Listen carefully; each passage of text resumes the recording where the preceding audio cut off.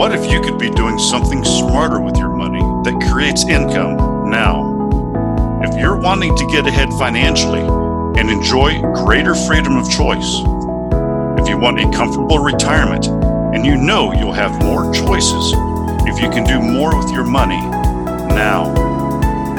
If you've wondered who else is creating ways to make their money work for them, and you want actionable ideas with honest pros and cons and no fluff, welcome to the Richer Geek Podcast. We're here helping people find creative ways to build wealth and financial freedom. I'm Mike Stoller, and in this podcast you'll hear from others who are already doing these things and learn how you can too. All right, everybody, welcome back to another episode of the Richer Geek Podcast. I'm pleased to have Matt Fohr.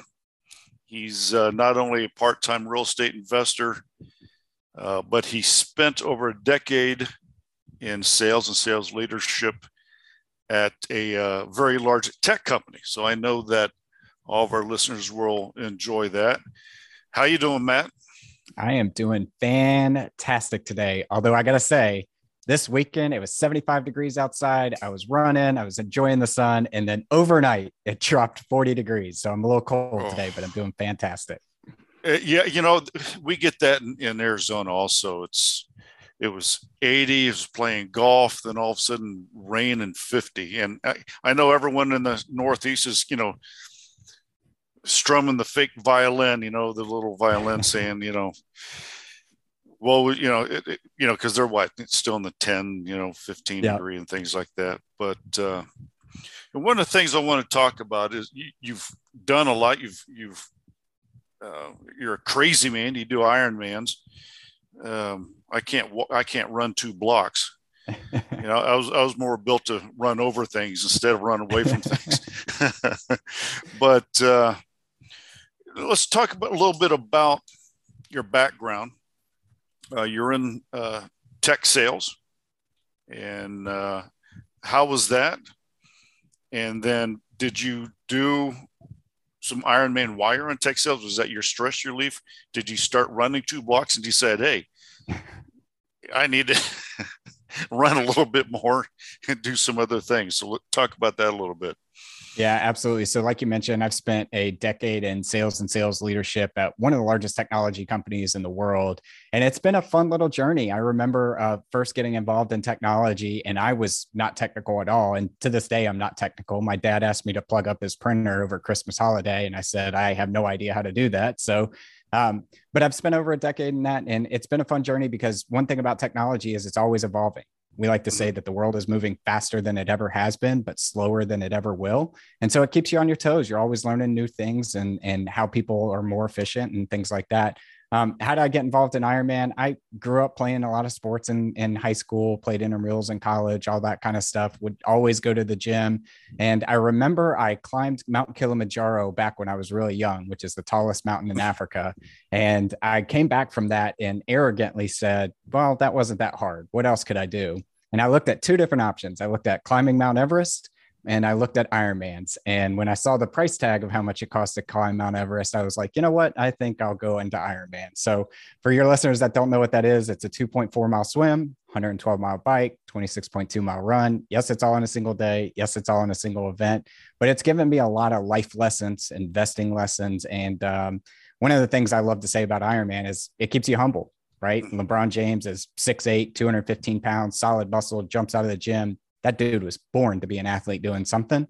And Ironman, nobody was born to go those distances. You got to put in the work every single day. And when somebody beats you on race day, chances are they just been doing it longer than you and have a lot more experience doing it. So happy to take that part of the conversation wherever you want to take it. But that's kind of me in a nutshell. Yeah. So what does it take? I mean, what do you start? You start, okay, I'm going to run 5 miles. I'm going to run 10, but then, oh, wait a minute. I also have to bike 5 miles and bike 10. I mean, where do you start when you're doing something that crazy?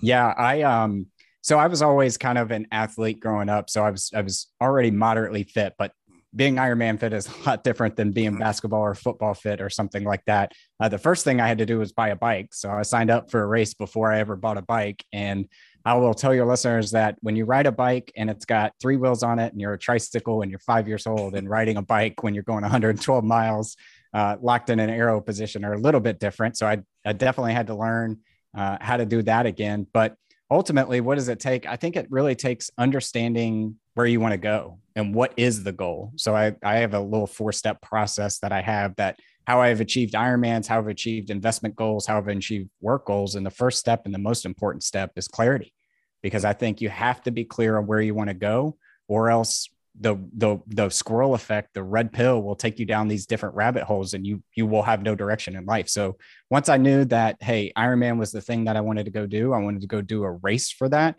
I knew I was clear on where I wanted to go. And then it just brought me to my next part of my journey.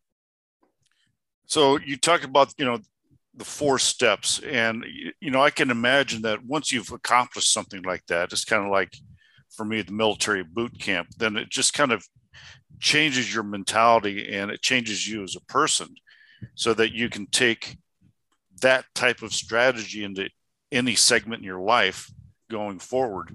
So talk about those other steps and what those things have meant to you in succeeding in becoming an investor in tech sales and the other things in your life.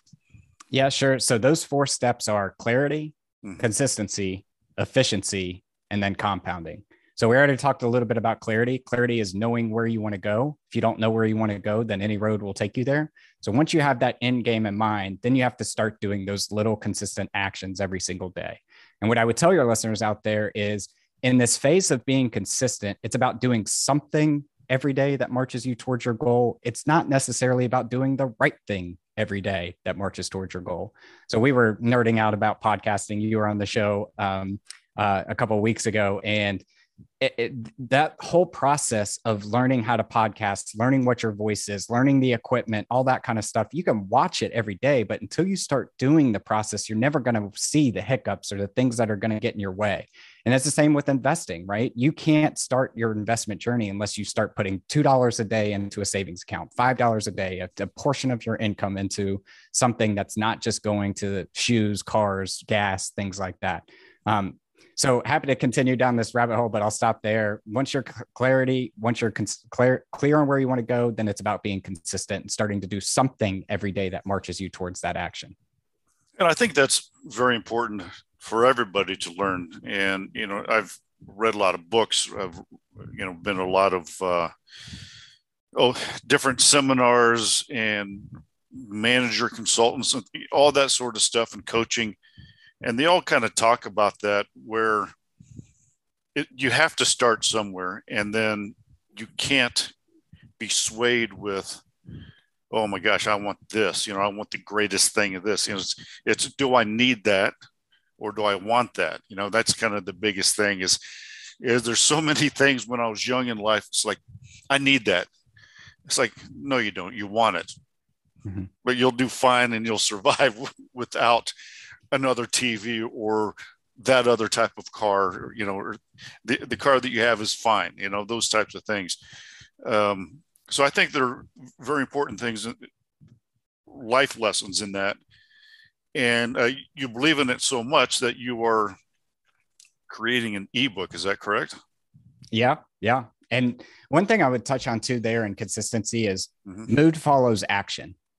And so I get a lot of questions like, oh, well, you're just very passionate about Ironman, or you're just very passionate about investing or technology or these things. And I didn't come out of the womb or like in 5th grade decide that I loved all these things. I started doing something that I thought was interesting at the time every single day. And over 2 months, it started becoming a habit. And after 4 months, it started becoming a hobby. And after a year, it started becoming a passion.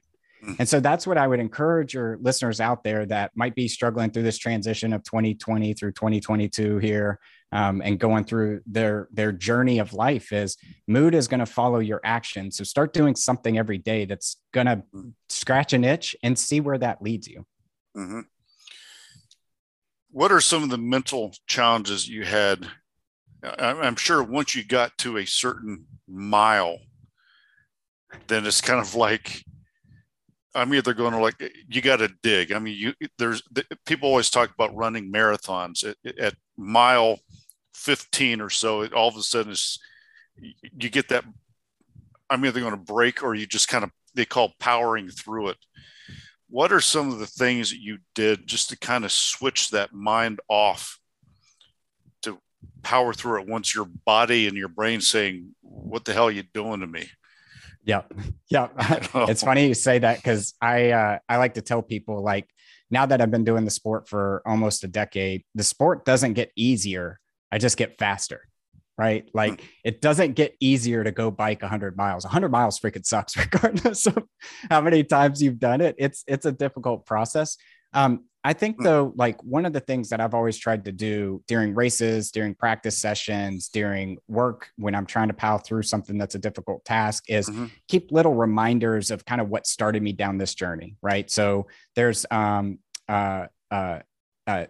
part of each Ironman where halfway through the bike, you get a chance to have a bag of your goodies, of whatever it is, to refuel, re-energize, all that kind of stuff. Same thing on the run. So I remember my first Ironman, like, I slid in a picture of my family in there, and I knew I was going to throw away that picture, but it was a picture of myself, my mom, my dad, my brother, and they were at the race. And one of the things about Ironman races is, no matter how many people you have at the race, you barely see them, because it's a pretty long day and a pretty long course. And that was just a little reminder, like, hey, I'm here to complete it for them, to show that they made this son and this brother that can get through difficult times. It's the same with work, right? Like, everybody works out there for money, but money is a tool to get you the things that you want in life. So how do you put little reminders around your environment, whether it's at the office, or at your house, on your computer, whether it's a mood board, just something like that, that always pulls you back into remembering why you got started in the journey in the first place? And would you say, is it a 50-50 on the physical and mental side, or is it more mental? I'm just curious, because I will never do a Ironman. I will definitely say that of the people that get to the starting line of the race, it is 90% mental from there. It's like graduation day. All you are doing is walking across the stage and grabbing your diploma. At that point, the hard part about doing Ironmans is the 3 a.m. wake up call on a Saturday to drive an hour away, to ride your bike for 110 miles, and then get off and go run for an hour, drive an hour back, stretch, shower. It's 4:00, you got to eat, and then wake up the next day and you got to do something very, very similar.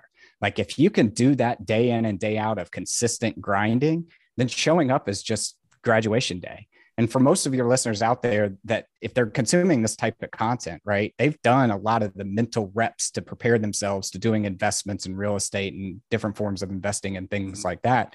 At that point, it's about mentally going over that hurdle of passively getting involved in an investment or actively getting involved in an investment. But if you've done all the legwork up to that point, man, you're just going across the graduation stage. There's definitely going to be anybody that shows up to a race for the first time. I tell them it's a long day. You're going to have a lot of ups and a lot of downs. And when you're up, I want you to remember that humility is about to smack you in the face and you're going to feel awful. And when you're down, slow down, grab some Coke, grab some water, grab something to eat, and know that you just got to keep moving forward and you're going to have a high again. It's no different than life, no different than like a long and distant endurance race like that. How long do you think you can do this Ironman? Is it something is like, okay, it's kind of like regular professional sports, hey, I'm 35, 40, I'm done? Or is there longevity? Oh yeah.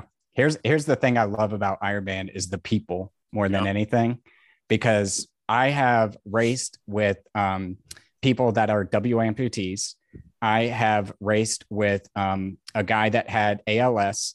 I have raced with, or I haven't raced with, but I follow a guy who's deep and close to my heart who has Down syndrome, who finished a race. And he was the first person to finish a race with Down syndrome. And my sister had Down syndrome and she tragically passed a couple years back. But it just shows you that she and him both had the same view on the world, that they could do anything and they didn't have the mental barriers that sometimes because we're quote unquote normal, we put in front of ourselves. So your question around longevity, man, I'm not going to be out there trying to win races when I'm 65 or 70 or anything like that.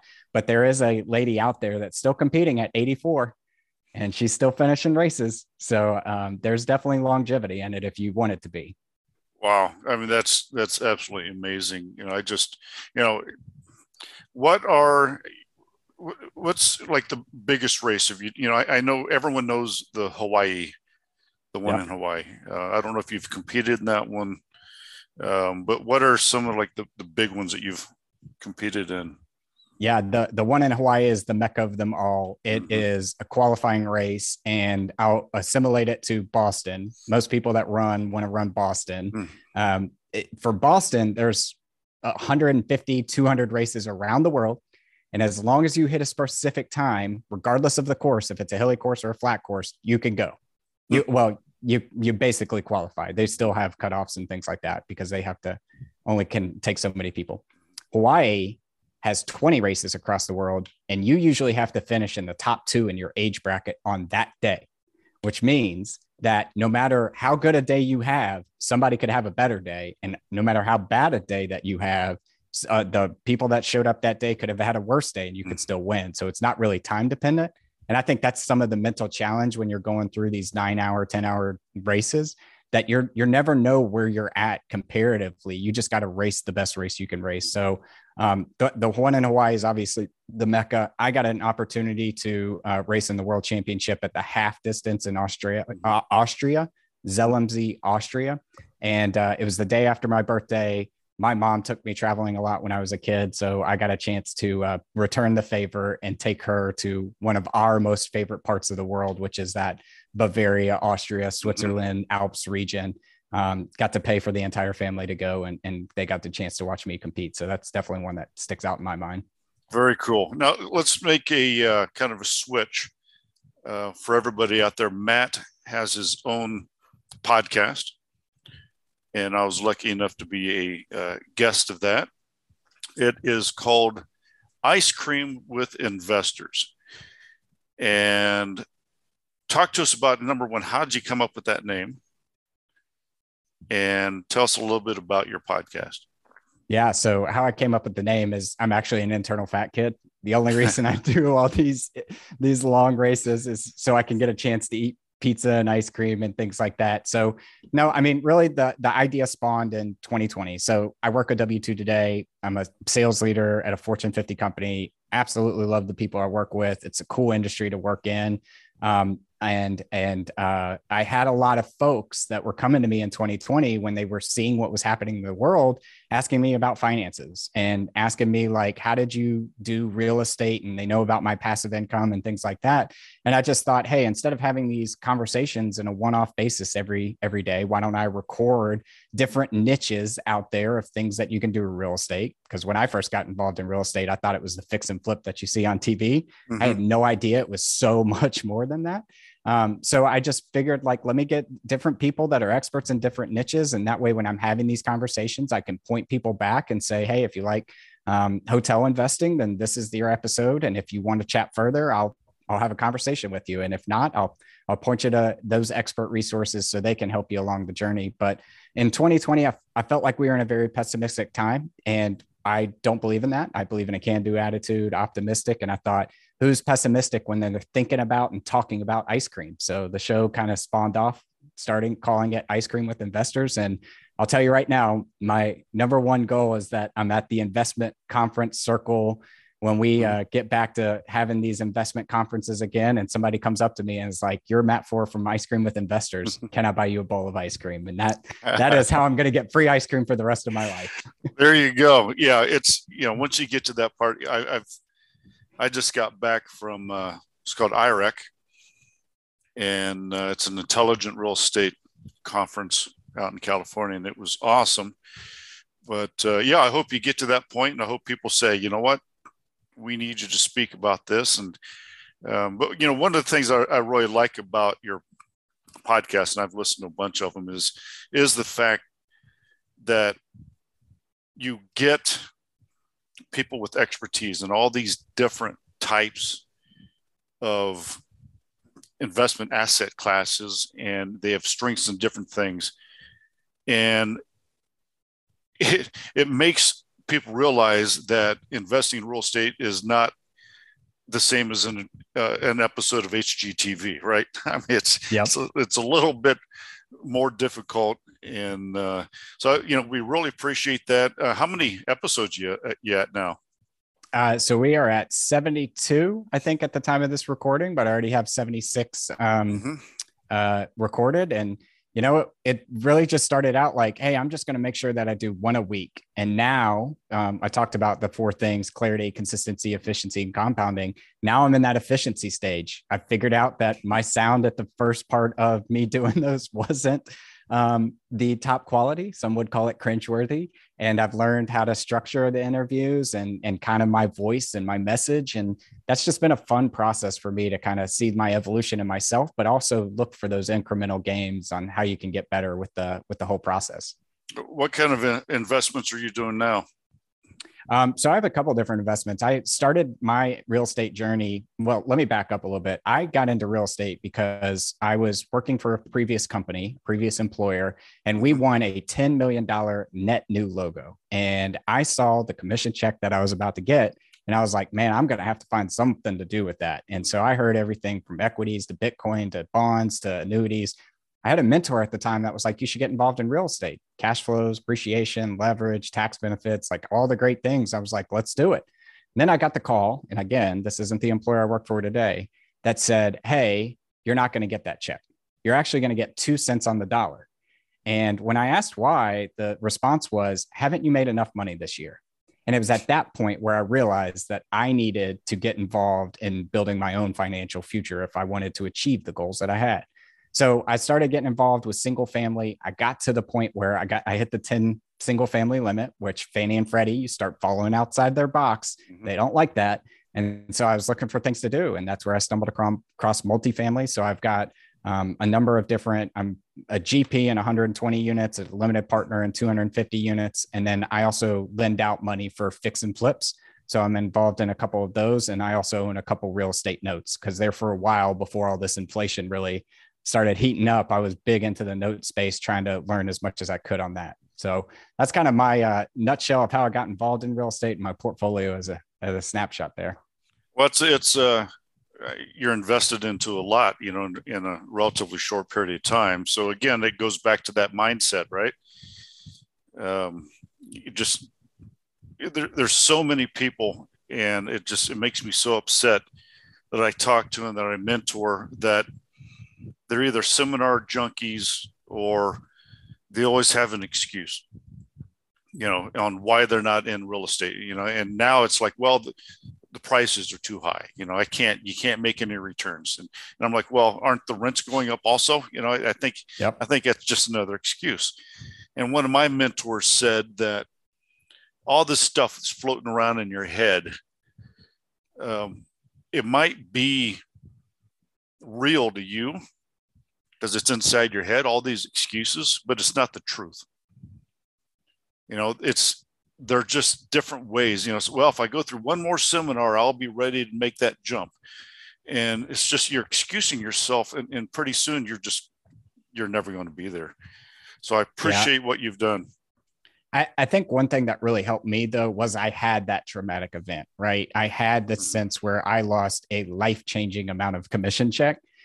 So I knew that, hey, spending $42,000 on a down payment for a house, a single family house or whatever, like I had just lost that many times over. Mm-hmm. So if I lose $40,000, hell, at least that's cheaper than an MBA program, right? And another thing that kind of happened at that same time is my dad had triple bypass surgery and I lost my sister with Down syndrome. And so what I realized is that I have bigger goals than sitting at the desk until I'm 65 and a half and then taking whatever's money's left and living my life. I want to give to the causes I care about, continue down this endurance Ironman route that I'm on, help others figure out what they want to do in their life and in their investment journey. And if I really wanted to do that, then I was going to have to figure out a different way. So I would encourage folks to kind of look at their life and say, what are the painful moments in my life? And you can view them as painful, or you can turn on a different lens and say, those could be really motivating factors for you to go be the person that you were always meant to be anyways. Yeah, very good. And, listeners, this is just another example with Matt here. Is a young guy that says, it's like, hey, the W-2 is nice, but how can I diversify? How can I do this? How can I exasperate the amount of funds to help me into retirement? And not only did he get all these assets in a relatively short period of time, but he also has a wonderful podcast.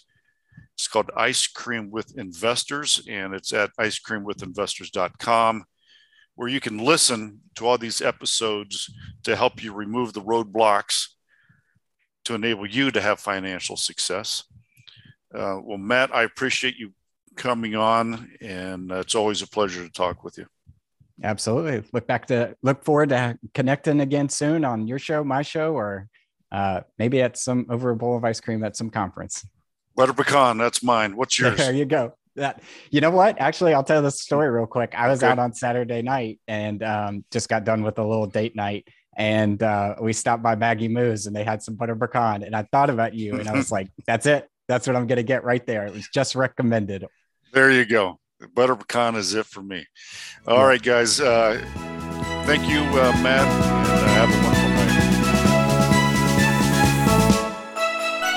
Thanks for tuning in to the Richer Geek Podcast, where we're helping others find creative ways to build wealth and financial freedom.